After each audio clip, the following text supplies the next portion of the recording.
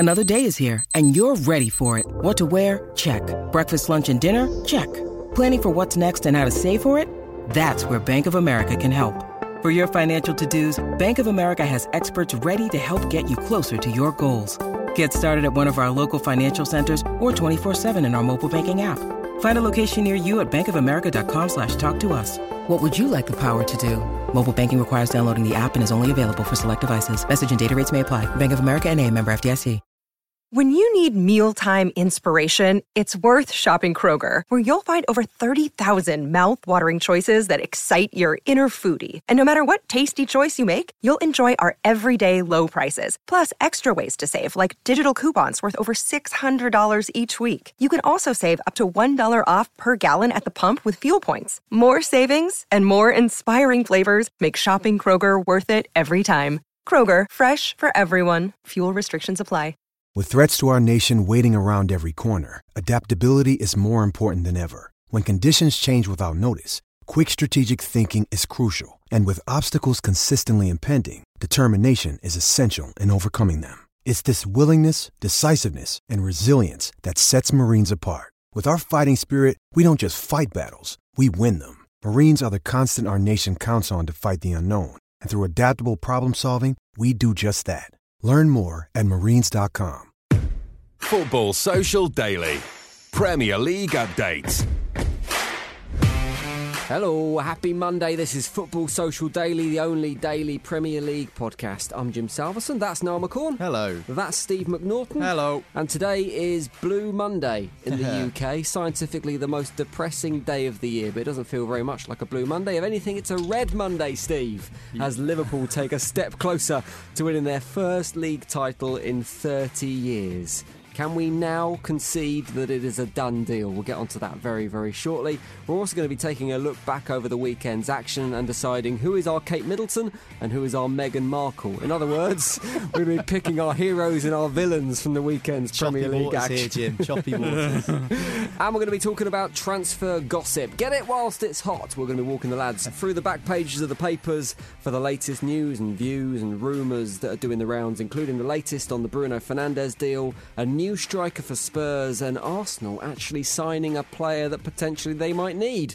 Maybe. We'll talk about that soon as well. But let's talk first about Liverpool and the end of a very, very, very, very long wait for a league title. Steve, 2-0 win over Manchester United on Sunday. It means that Jurgen Klopp's men are now 16 points clear at the top of the table. Certainly the Anfield crowd at the final whistle seem to believe that it's a done deal. Come on, Steve. It's time to admit it. It's done. It's over. It's dusted. It's not won. Over yet. I think, yesterday, great atmosphere in the ground. It very much like a Champions League to begin with. United getting a lot of hassle off the Liverpool fans when they were on the ball, and I think that rattled them a little bit. But I think, you win your game in hand, to take it to 19 points, and you're thinking, actually, it might be on.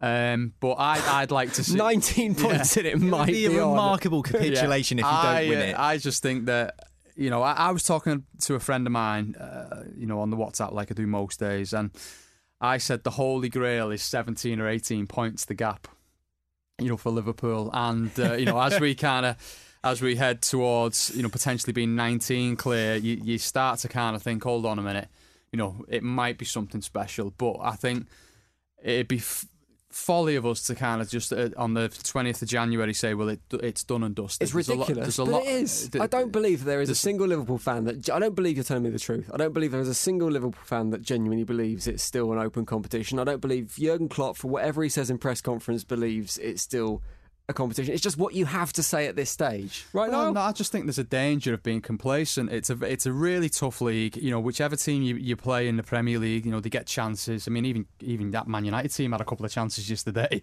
And anything can happen in a football match. And I think, even though we've been, it's fair to say, we've had not a great run with injuries last few months with the build-up of games and stuff like that. If Alisson goes out again, or if Van Dijk gets injured, or Sadio Mane gets injured, the possibility of losing a few games is... Are Spurs going to finish second in the Premier League?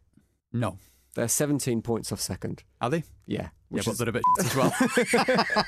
This is true. This is mind games, isn't it? No, you've got to be with me on this one. This is a done deal for Jurgen Liverpool. Klopp knows what he's doing, and I think it would be, like Steve says, folly to come out and say that, yeah, we've sewn it up, we've done it. I think that's the sort of thing maybe Kevin Keegan would do. Yeah. Yeah. A manager from years gone by might have done that. I don't think Jurgen Klopp is cut from that sort of cloth, to be perfectly honest with you. And he says, you know, the only moment you can really taste it is when the final whistle goes on that final game and you've got your hands on the trophy. And, you know, that's as cliche bell as you can get from Jurgen Klopp, to be honest. They've got a great chance of doing it. 16 points clear. Manchester City drew at the weekend against Crystal Palace, which is obviously going to help Liverpool out. Leicester dropped points as well. So, you know, Liverpool, they've got it all in their hands, and they have only got themselves to blame if it doesn't go their way this season. They've put the hard yards in.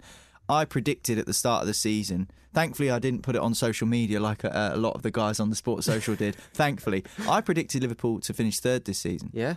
I thought the drama of last season. I thought that it was just going to take the steam out of them. Champions League, being so close in the league, I thought the drama and the energy expended in last season was going to be too much for them. Yeah, How wrong was I? So, I mean, I'm happily being proved wrong by a Liverpool team who have really had 3 years in the development. So let's not forget that. I think there may be a little bit of a placebo effect here because Liverpool have beaten their old rivals, Manchester United. Some supporters are getting carried away. Manchester United aren't the force they used to be. I think we all knew that. Yeah. Dreadful. If they had beaten Manchester City 2-0 in that vein, I think everyone can be going, right, it's ours now. But let's not temper it with the fact. I know it's a derby game and Manchester United never lie down in these sorts of games, but you have just beaten a team who are going to struggle to get into the Champions League spots this season. I think we're seeing the flip side of that as well with the reaction from United fans. The fact they've lost to Liverpool has amplified this result at the weekend into a lot of negativity towards the club and Solskjaer, which I'm sure we'll get on to very soon. But, right, question before we move on to the heroes and villains. There's 2 potential fantastic scenarios for when, or in your case, if Liverpool do win the You won't title. get it out of me. You could win it at Goodison. You could win it at the Etihad Stadium. So for it to happen at Goodison, essentially Liverpool and City need to currently keep on winning at the rate they're winning. So Liverpool need to win at 2.9 points a game, which obviously is impossible, but you know what I mean? And City need to win at 2.08 points per game. If that continues, it means you win the title on the 14th of March at Goodison Park. If City don't slip up and Liverpool keep on winning and being as ruthless as they are, you'll win it on the 4th of April at the Etihad Stadium. Is there a preference there? Instantly, either of those dates is the earliest the Premier League title has ever been won. Well, do you want to know something weird? And I was thinking about this yesterday. So that's 52 games at Anfield unbeaten for Liverpool, which is a remarkable record. It's the 3rd longest record of being undefeated at home in Premier League history. So they're doing an unbelievable job. I think Arsenal and Chelsea are the other 2 teams in that. I'm not 100%. But what's remarkable is I don't think, personally, this Liverpool team is as good to watch, in my opinion, it's just my opinion, than the Manchester City team that got 100 points a couple of seasons ago. Just personally, I don't think it is. That's just a personal preference. I thought Liverpool were better to watch last season. I think this season there's been moments where you think, have they really got it about them? They're just a winning machine. They've been incredibly professional this season. But this is the remarkable thing. Liverpool could get 107 points this season, or 106 points, or something like that. In a side that we're saying, okay, they're not as good as they were the season before. Well, they are as good, but they don't look as good. So that's an incredible thing to be able to say, that Liverpool could possibly eclipse Manchester City's record of Centurions by 2 wins. That's an unbelievable 106, statistic. 107 points will never be beaten. No, That's never. it. It's madness. Yeah. But that's obviously if they win all the rest of their games, Yeah, which of is course. highly unlikely, but it's always a possibility. So go on, Etihad or Goodison, Steve? Which one are you picking? Obviously, there's a lot of other places it can happen as well. I mean, it's a tough one because first and foremost, like I say, we've got to do it first. But you know, it must be annoying for the podcast listeners to hear me keep saying this on it. But I do apologise. But I'm just being a bit pragmatic. The host as well. But I think it's a funny one because you know Everton were last season when we drawn at Everton. You know, we had a guy on from the podcast, one of the podcast saying, you know, we stopped Liverpool winning the league, which was a ridiculous shout. But it'd be nice to kind of do it in front of Everton's fans. But the reality is Everton aren't that significant to us anymore. I mean, the local derby, you know, it's a bit feisty and it can be a bit tasty and stuff like that. But Everton, are they really of a massive concern to Liverpool anymore? I don't think they are, in all honesty. That could change in a few years. New stadium, Ancelotti bedding in, and another few £100 million spent. And I think it'd be nice to do it at Man City and take their crown off them at their ground. But obviously that means we've got to win at the Etihad to do it. And I think your motivation if you're a Man City player and Pep in that dressing room before the kick-off is saying you cannot let it happen in front of our fans, because that'd be the ultimate insult really, to go and do it. And I think even though we probably have 2,000 people in the Etihad in that kind of bottom corner, there'd be a party there, and the atmosphere and the vibe would be amazing. But I think I'd like to if we are going to do it, and obviously we're 3 months away, 2.5 months away from that point, it'd be nice to do it at the Etihad if we are going to win it. You haven't lost a game yet. Are you asked about Invincibles or not? I don't give a about that, to be fair. Go. I think as long as you win it's you talk about this Arsenal Invincibles and the fact that I've just got someone in the studio next door flashing obscenities at me, but I think I'm not bothered about that, because the way I see it with the Invincibles, the amount of games they're drawn on route to that 49 game stretch. Yeah. Twice against Portsmouth. Yeah, exactly. They're the most important results out of that. Exactly. So, and as evidence to where it would be nice for the title to be won, the person who was flashing obscenities on his phone, he had a swear word written on his phone, who happens to be a Manchester City fan. Yeah. So it shows what that would mean. Do you know what's quite interesting? And I'm going to have a go with him now, because when Man City have won the last couple of titles and stuff like that, generally a position from the Liverpool fan base is like, great team. Pip does better than us, over the course of the season, deserve to win the title. Now, if Liverpool... I'm not sure about that, Steve. Yeah, well, I'm not sure certainly from the people that I've seen anyway. Right. So, obviously I can't speak for globally, but from the Man City fans that I know, it's like, hashtag tainted title, Liverpool, and all that, and it just lacks a bit of class, I think, if I'm honest. All right, well, let's move on to heroes and villains from the weekend. I'll tell you what, do you want to do heroes first or villains first? Well, I've got a list of about 6 of each. Good, because I've not even thought of any. I'm ready to rattle through as many. Well, I'll tell you what, we'll do heroes, then we'll take a little break and we'll come back and do villains, all right? So have you got a load? No, you can start with your heroes. Well, I've got some honourable mentions, and then there is one true hero at the end. Jack Grealish, for pretty much single-handedly dragging Aston Villa through this season. He's having an amazing season. Did you see that stat yesterday? I haven't seen it, no. 41% of Aston Villa's goals this season have come through. He's been an integral part of that happening, which is insane. Yeah, brilliant. So fair play to Jack Grealish. Yeah.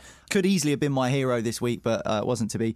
Jose Mourinho for being the petty man that we all know he is, by saying Pep Guardiola obviously doesn't enjoy football because he's lost all of his hair. He's bald, which means obviously his football isn't enjoyable, whereas I've got a full thatch of grey hair, so therefore my football style is more important. Yeah, but Jose, you've got like ton gravel delivery bags under your eyes. Yeah, exactly. You only have to look at me and Steve. We're similar ages, and Steve clearly enjoys his football as a Liverpool fan more than I do as a West Ham fan. I've got a full head of hair. Steve's got nothing on top, so that clearly doesn't work from Jose Mourinho's point of view. I'm just trying to decide whether that's an insult or what. It's a fact. Look at this idiot next door in the studio next door trying to hijack the podcast. The Manchester City fan is now holding up a phone with champions is written on it. Champions for the time being, asterisk on the end of there. Good pettiness from Jose, always like to see that. Yep.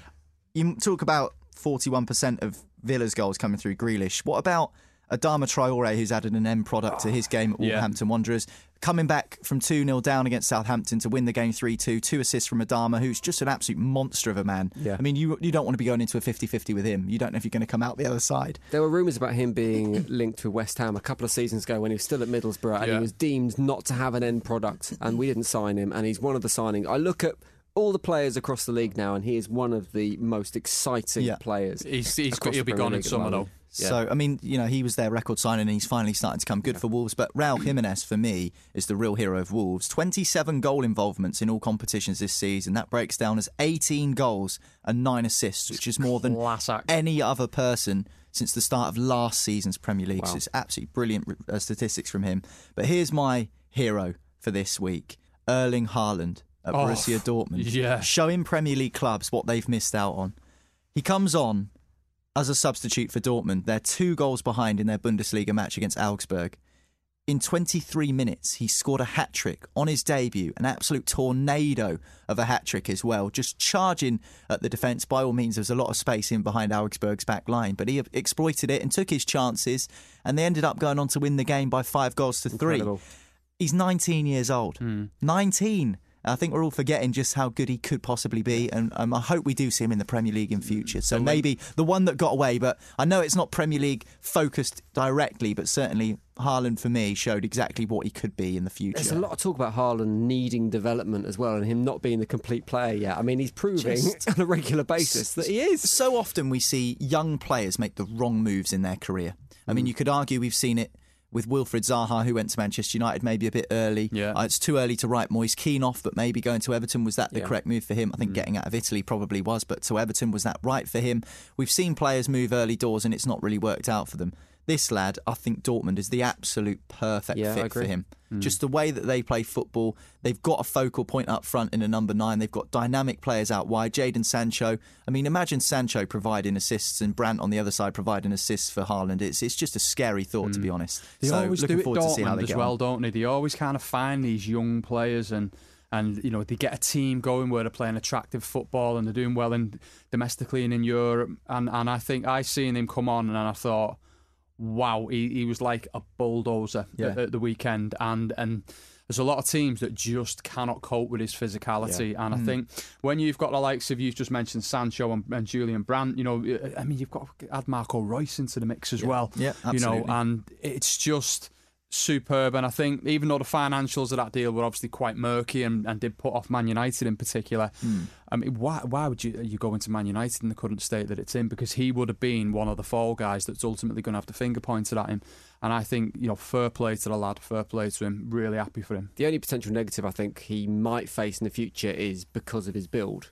And when you get these great big young players, they do tend to suffer with injuries as long as they he develop when they play too much football. As long as he still looks like a big baby, it doesn't really matter. No one's going to question his age. I'll tell you what, Dortmund-Augsburg sounds like a great game as well. I went to that game a couple of seasons ago, and it was 4-3. Really? So the fact there's a 5-3 this season, if you're going to go to a Bundesliga game, that is clearly the game to go to, because it is obviously a goal fest every time. I mean, well, Dortmund haven't been as good as they want to be in the Bundesliga this season so far, so maybe Haaland is the tonic they need to try and get themselves back up to the top end of the league. Incredible. If you are going to go and sample a European football game, though, going to visit Borussia Dortmund is highly recommended. It's I thought you were going to say go to Anfield then. I was like, steady on, Steve. It's one of the best places I've ever watched a football match. Agreed. German football I'm a big fan of. No queues for the beer either, which is even better.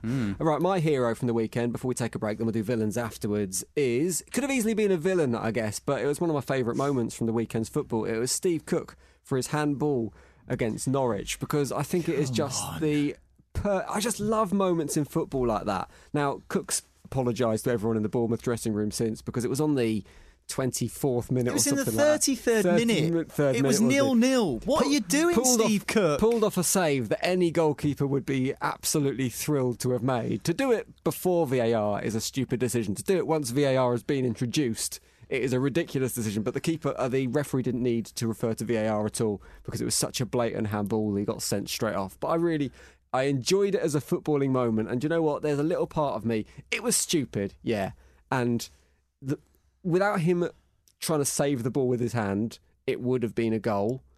It was a penalty, so it was pretty much a goal anyway. Then Bournemouth had to play the rest of the game with 10 men.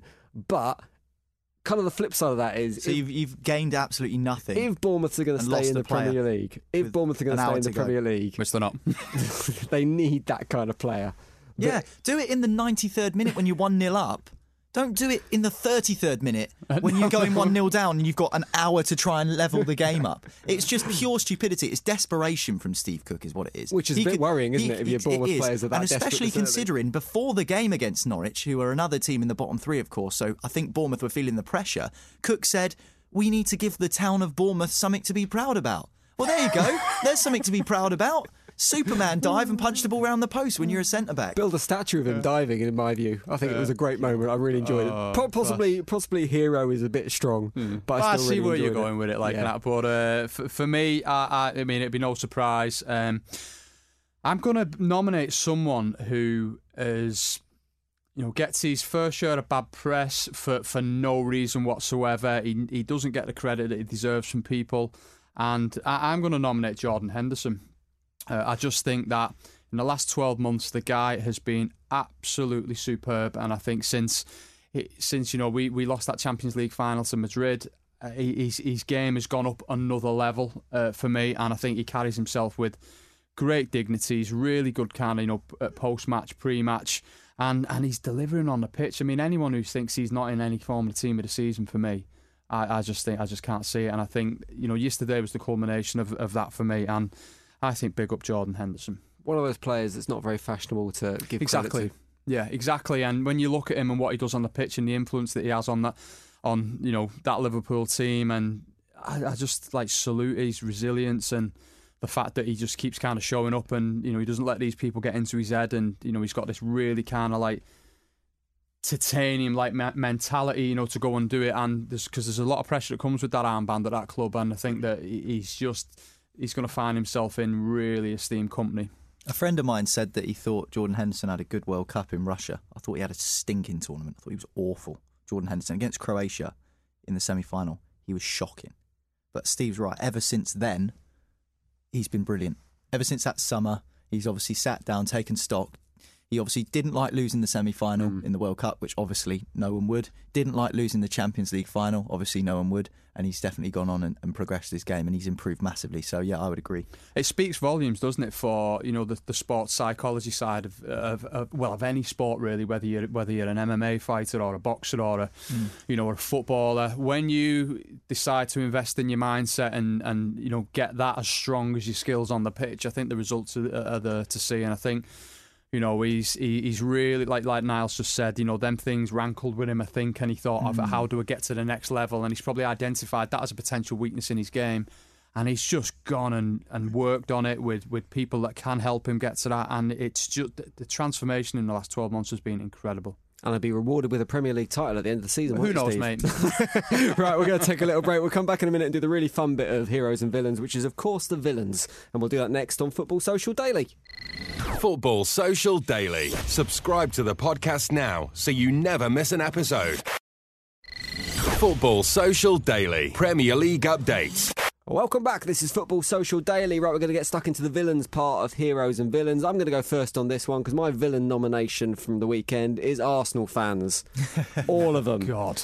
Now, I know we've got a healthy portion of Arsenal fans that listen to the podcast, particularly stateside, so I'm risking alienating 50% of our audience here pretty much. And just before Jim goes off on one, thanks for listening. We've appreciated your support throughout the last 12 months of the podcast. Look, if I'm wrong, please don't leave us. If I'm calling this wrong completely, then get me on the Twitter at the Sports Social and let me know. Have a right to reply. But from what I'm seeing at the moment at Arsenal, already into Mikel Arteta's reign as the new manager, the crowd are beginning to turn, which is absolute madness. The fact there is this toxicity already creeping into the Emirates Stadium and particularly Arsenal Twitter. And I know Twitter is no barometer of social Such a lovely place, though. It's just a ridiculous place. But yeah, the fact that even at this stage, when, for me, I look at the Arsenal team on the pitch and the results aren't quite going the way that maybe a lot of Arsenal fans would have hoped when a new manager came in. No, they're having a terrible season, let's be honest. And they're drawing a lot of games. I mean, I think the signs are there, though, Jim. Yeah, exactly, that's it. There has been a progression. There has been a rise in effort levels from everyone on the pitch. There does seem like the players, and it's a cliche, it seems like the players care a little bit more. Performances from key players like Pepe. Pepe looks like a different player since Arteta has come in, and I think the green that burst shoots the pace there. from it at the weekend. Yeah. Stunning. It looks like the player they bought, or the player they wanted to spend whatever they 75 million quid on. But the green shoots are there, and if Arsenal fans keep on turning on managers 6 months into the job and oust them and get a new boy in, then there's never going to be any progression at that football club, and the old problems will keep on rearing their heads again and again. So if you are one of the people using Arteta out on Twitter or booing from the Emirates crowd or ranting on Arsenal TV, give your head a wobble, because he will come good, Arteta. I'm convinced the signs are there and he just needs more time. My question to the Arsenal fans listening to the podcast, and obviously we appreciate him listening in and checking us out and subscribing and stuff like that, what is it you think you should be getting? You know what I mean? And where does it come from? You know, because you've got a young manager who's worked with Pep Guardiola for the last, 3 or 4 years? And he's very clearly trying to implement his footprint on a squad that has its problems, and there is discipline problems at Arsenal. It's very clear that that's the case. And slowly but surely, he is trying to recreate something, a monster of a football club. Not one of the biggest in Europe, but still a monster of a football club. What is it that's making you boo? You know, what is it that's making... Is it that, you know, the fact that you think you should be challenging for the title? Well, let me tell you, Arsenal fans, you're nowhere near. You are light years away from it. So we can take that out the equation. Is it the fact that you're not winning Champions Leagues? Because there's probably, 10, 12 better teams in Europe than you? Got to one final in their history. Exactly. So you can't. You're not entitled to win the Champions League, and you're not going to win the Premier League. Domestically, can you win the FA Cup or the Carabao Cup? Is that what's really kind of annoying you? The fact that you're not having your day out at Wembley? Is that what it comes down to? Because that was never enough under Wenger. The FA Cup wasn't enough. They won it 2 seasons in a row, didn't they? You've got to be realistic about where you are. You know, and it, you know, they've bought poorly, I think, Arsenal over the years, and they're not famous for anything on the pitch. You know, it's not like kind of free-flowing football. It's not being kind of defensively sound. Not anymore, anyway. Not since the days of the Vieiras Adams and Bold and so on and so forth. So you've got to start somewhere, I suppose, is what I'm saying. And I think, you know, I look at, when Jurgen Klopp came into Liverpool, I think we finished 8th in his first season. You gave him a good 3 years, like I was saying earlier in the first part of the podcast. It's taken 3 years to generate Liverpool into what they are now. But you've got to go on the journey, though, Niall, haven't you? Sure. You know what I mean? You've Absolutely. got to kind of go. If that's the promised land, we've got through thick, thin, whatever. We've got to stick with it. What you can't do to a young manager who's gone in and who will turn the ship, I think. You can't start booing him when he's 5 or 6 games into his tenure because you've drawn at home against Sheffield United. Because the reality is, Arsenal fans, that's where you are in the scheme of things. And I think, you know what I mean? I think the promising signs are there, not just from a managerial point of view, but I think from an ownership point of view as well. And the Kroenkes get a bad rap. And when you compare them to the other villainous owners of the Premier League, like Ashley or the Glazers or the Davids, then they are the one ownership that seems to be listening, that seems to want to build something at that football club. And it hasn't always been that case, but certainly, again, there's green shoots there. I think they realise the lower down the Premier League table they finish and out of the Champions League, the less money they get.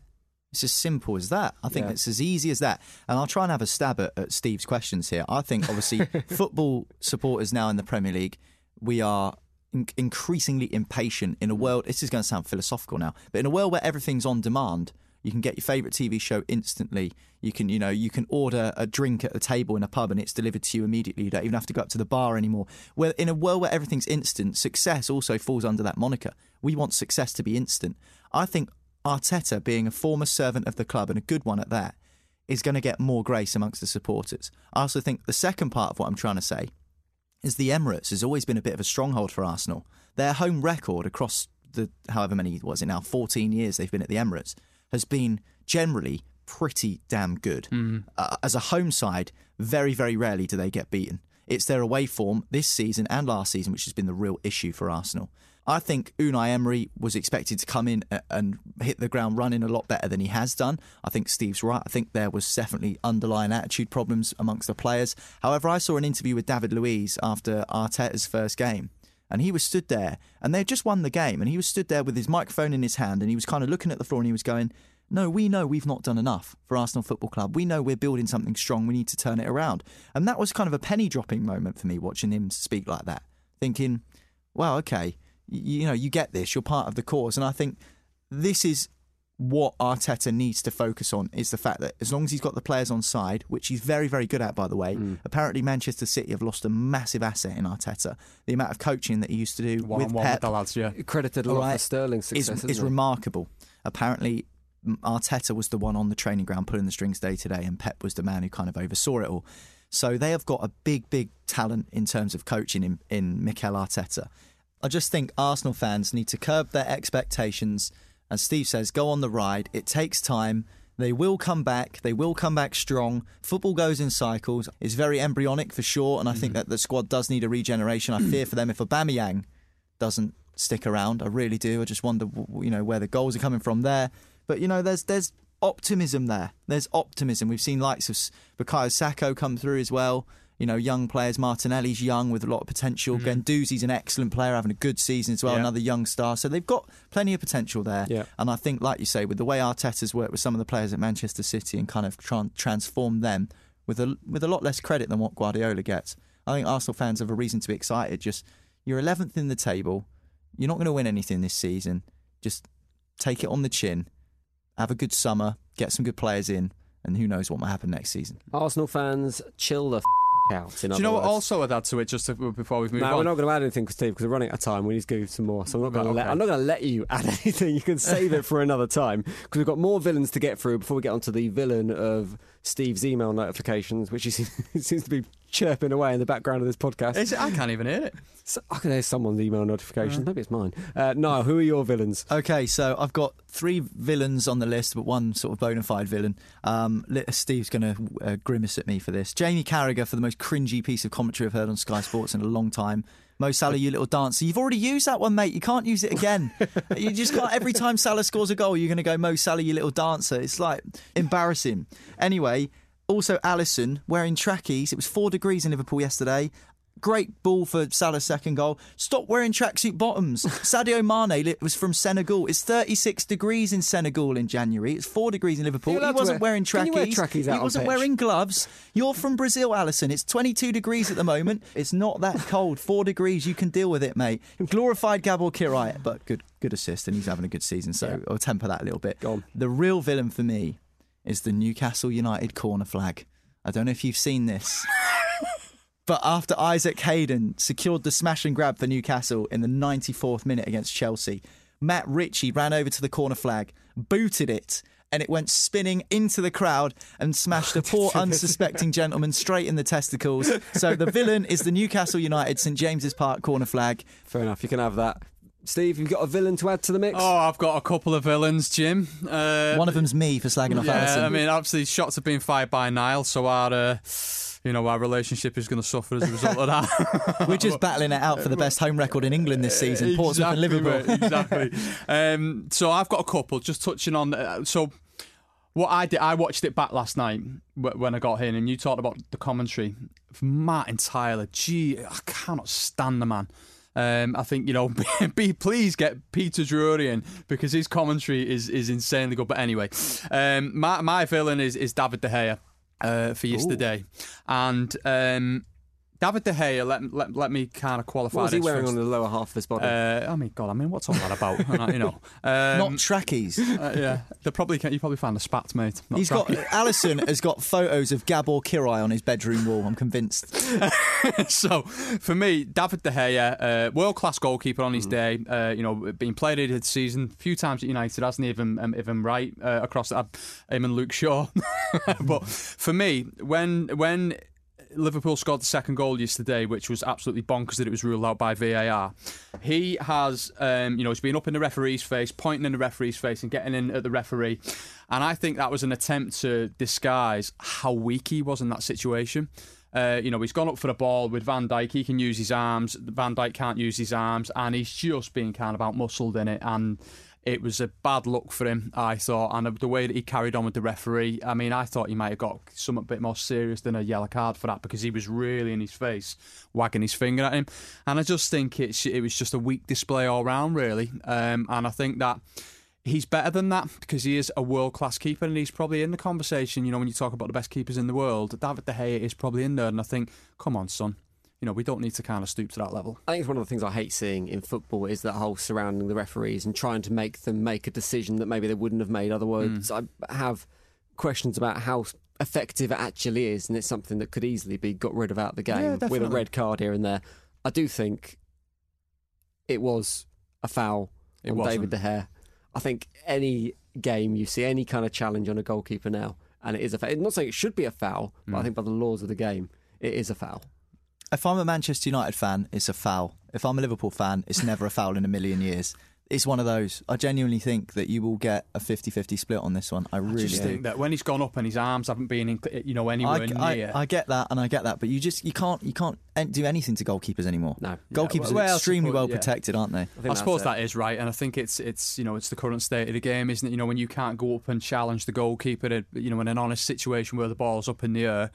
That's bad for the game, and I think it is what it is. I mean, there's nothing we can do about it now. I suppose it kind of dispels the Liverpool myths. De Gea was adamant, though, wasn't he, that it was a foul? I mean, you can say maybe he was trying to disguise the fact that he felt that he had made a mistake or whatever, but I've not seen him that animated ever. Whether it's a foul or not, he should have kept the ball because it wasn't enough contact for the ball to be knocked out of his hands. It was just a body check. It sounds a bit. I don't know what the word is. A bit aggressive for me to say this, but could De Gea have not just led with his knee? Knee Van Dijk in the back, not like knee him as in MMA style, but I mean they bring the knee up to protect. If he comes up with his body, Van Dijk is just basically nudged him in midair, and like you say, it doesn't look like a foul. If De Gea leads with his knee like the old school goalkeepers used to be taught to do, then you've got a bit of protection there, and there's a bit of a space between. I don't know. I don't want to say Van Dijk, you should have tried to injure him. That's not what I'm trying to say. I'm just saying sometimes you do have to be a bit streetwise in that situation, and maybe De Gea could have handled it differently. Use your physicality and use your strength. He was poor, and I think when he can use his arms as well in that situation as a goalkeeper, he's just not covered himself in glory in that respect, and his conduct I thought was terrible after him. There's your heroes and your villains from the weekend. Let's crack on and do some quick transfer newsy, gossipy bits from the back page of the paper. Sky Sports reporting that Bruno Fernandes has told Sporting Lisbon he wants to join Manchester United.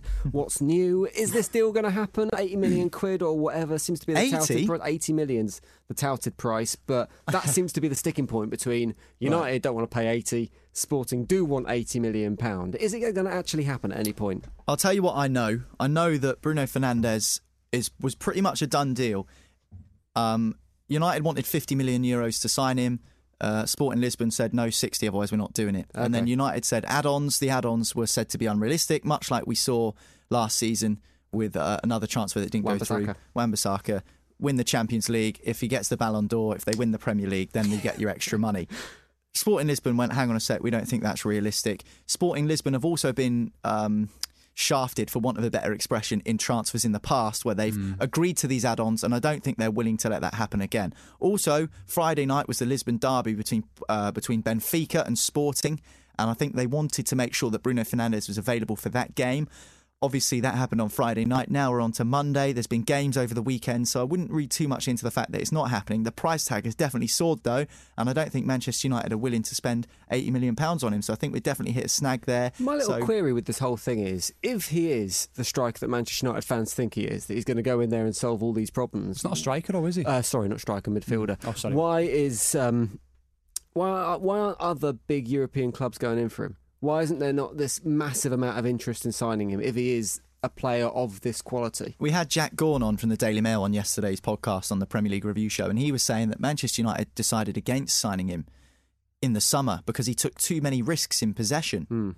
And now he's sort of at the top of their list, so to speak. So something must have changed between the summer and now for Manchester United to go, actually, we'll go in for him again. A level of desperation. Maybe it's a level of desperation. Maybe it is. Manchester United are always going to be squeezed for the big bucks because of what they've spent in the past and because of who they are as a football club. I think Chelsea are the exact same. I think no matter who they go in for this January, if they do, or even in the summer, because Chelsea have a reputation of spending 50 million on Torres and 50 million here and 50 million there, clubs go, all right, well, you're in the Premier League, you're rich, we'll squeeze you for as much cash as possible. Yeah.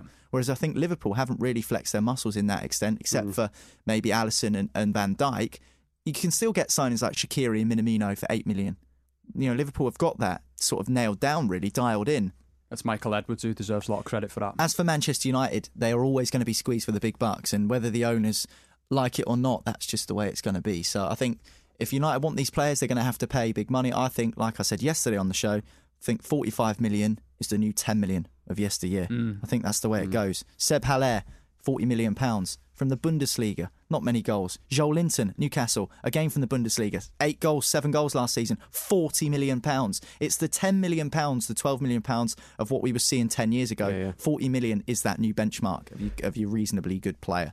Let's talk about Arsenal. They're trying to sign a defender in the shape of Bayern Munich's Jerome Boateng, who could be coming back to the Premier League. The idea is he'll be signed on loan, and then the RB Leipzig centre-back Dayot Upamecano is coming in. This is according to The Star, will be coming in the summer. Now, Upamecano seems like a more Mikel Arteta-esque signing than Jerome Boateng, but do we think Boateng can do a job for Arsenal, shore up that defence in the short term? No. Okay. I don't. I genuinely don't. I think I'm not sure what he offers, and I think when I think about Arteta, and we waxed lyrical about him before. I just don't. It doesn't feel like an Arteta signing to me. His career's gone off a bit of a cliff, Jerome Boateng. You know, and he's not like first choice for the national team or anything, is he? Well, the fact that Bayern are happy to send him out on loan says quite a lot in itself. I just think Upamecano, Arsenal have been linked with him for the last 2 years. And he's got potential. He's young. Boateng brings experience. They've got the experience in David Luiz, but they knew what they were signing with David Luiz. I just wonder what their sort of priority is as a football club. Obviously, signing a centre-back is one of the key areas for them. They do have reasonable defence. I mean, Luiz and Socrates has been all right recently. Rob Holding's probably one of their other good, better centre-halves as well. Mustafi's willing to be given a second chance by Arteta, if you believe what the manager says. Boateng, he brings experience. I just doesn't improve them, though, does it? See, how he makes Arsenal any better than they are backup now. It's defensive backup, I guess. Yeah, I mean they've got Chambers is out for the season, which is a loss because I actually rate him. But they've got the goalkeeper. You know, they've just got to sort out that centre back position and get it nailed down because a lot of the more successful teams have a very settled pairing. We're not going to discuss this one, but Inter Milan want to sign everybody, it would seem. The Mail say they want Christian Eriksen, Victor Moses and Oliver Giroud on their radar according to Sky Sports. Sport in Spain saying they want Luka Modric. Essentially, Inter Milan are trying to build a great team in 2015, which is nice to see. And Tottenham, they're looking to Leicester City to sort their striker crisis, a replacement for Harry Kane. I didn't even realise that Ismail Slimani was still at Leicester City. He's on loan at Monaco, isn't he? He's on loan at Monaco, but they want to take him on loan, apparently. 7 goals in 13 games for Monaco. Not been playing that much in the last few weeks, but he's the kind of target man that Jose Mourinho does like, and Tottenham looked really toothless against Watford. Yeah, I wonder what Jose will do about this because I think Christoph Piatek was linked from AC Milan as well. He's not had a great season. He joined AC from Genoa for €35 million in the summer after having an unbelievable campaign. Or might have been last January actually. He moved there, but yeah, no, he was brilliant last season and he's kind of not hit the heights this season. Slimani, if he can't get in Leicester's team, why is he going to do a job for Tottenham? Don't understand it. Tottenham are offered Llorente. It's a cheap option, though, isn't it? Tottenham are offered Llorente. Obviously, that's not the sort of player that Jose wants to sign because they've refused signing him back again. I just don't see what Slimani. Again, it's another one I'm very underwhelmed by. Yeah, it's not Jose signing, is it just classic Tottenham trying to pinch the pennies? He did all right at Leicester, didn't he? Did he? He was their record signing and did nothing. So I just wonder what they see in him. I think is he in his 30s now as well? So he's not exactly in the peak of his career. Let's just say that. I mean, you'd expect him to have been banging them in by now. I don't know, but one thing Jose needs to do. They haven't scored in 3 games now. Tottenham, 3 games in a row they've not scored, so they need to sort that out. I do remember when Aston Villa were linked with him a couple of probably beginning of last week. Aston Villa in there being linked with most strikers that have played anything in the Premier League. But I think that he doesn't have a recall clause in his contract. Right. So Leicester can't recall him, so Monaco, in order for him to go anywhere, have to say, you can have him back. The fact that he's not played recently is a sign they might do that, but I don't see why they would when he is an option for him and he is scoring goals this season. That is it for Football Social Daily. We'll be back tomorrow with another episode, as we are every single day during the Premier League season. Make sure you click subscribe however you get your podcasts, and we'll see you next time. Cheers, boys. Cheers. See ya. Football Social Daily. Subscribe to the podcast now so you never miss an episode.